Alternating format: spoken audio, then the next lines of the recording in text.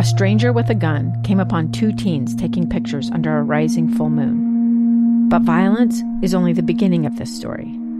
Sometimes I thought, there are no miracles. Yeah, there are, and this is a big one. I'm Amy Donaldson, and I've spent my career talking about how lives are undone by violence. The Letter is a podcast about how lives are remade. Follow The Letter at theletterpodcast.com or wherever you get your podcasts.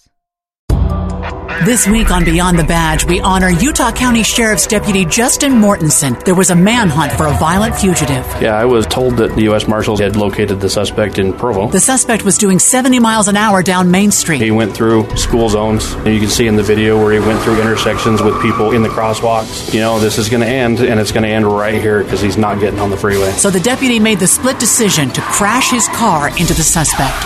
Fate didn't put us in the right position, so I just took him out the best way I could.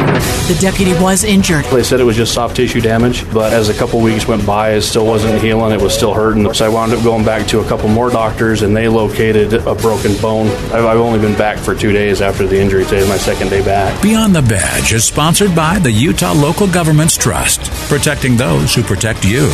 Providing specialized insurance products and services protecting more than 540 local governments. Be safe and come home.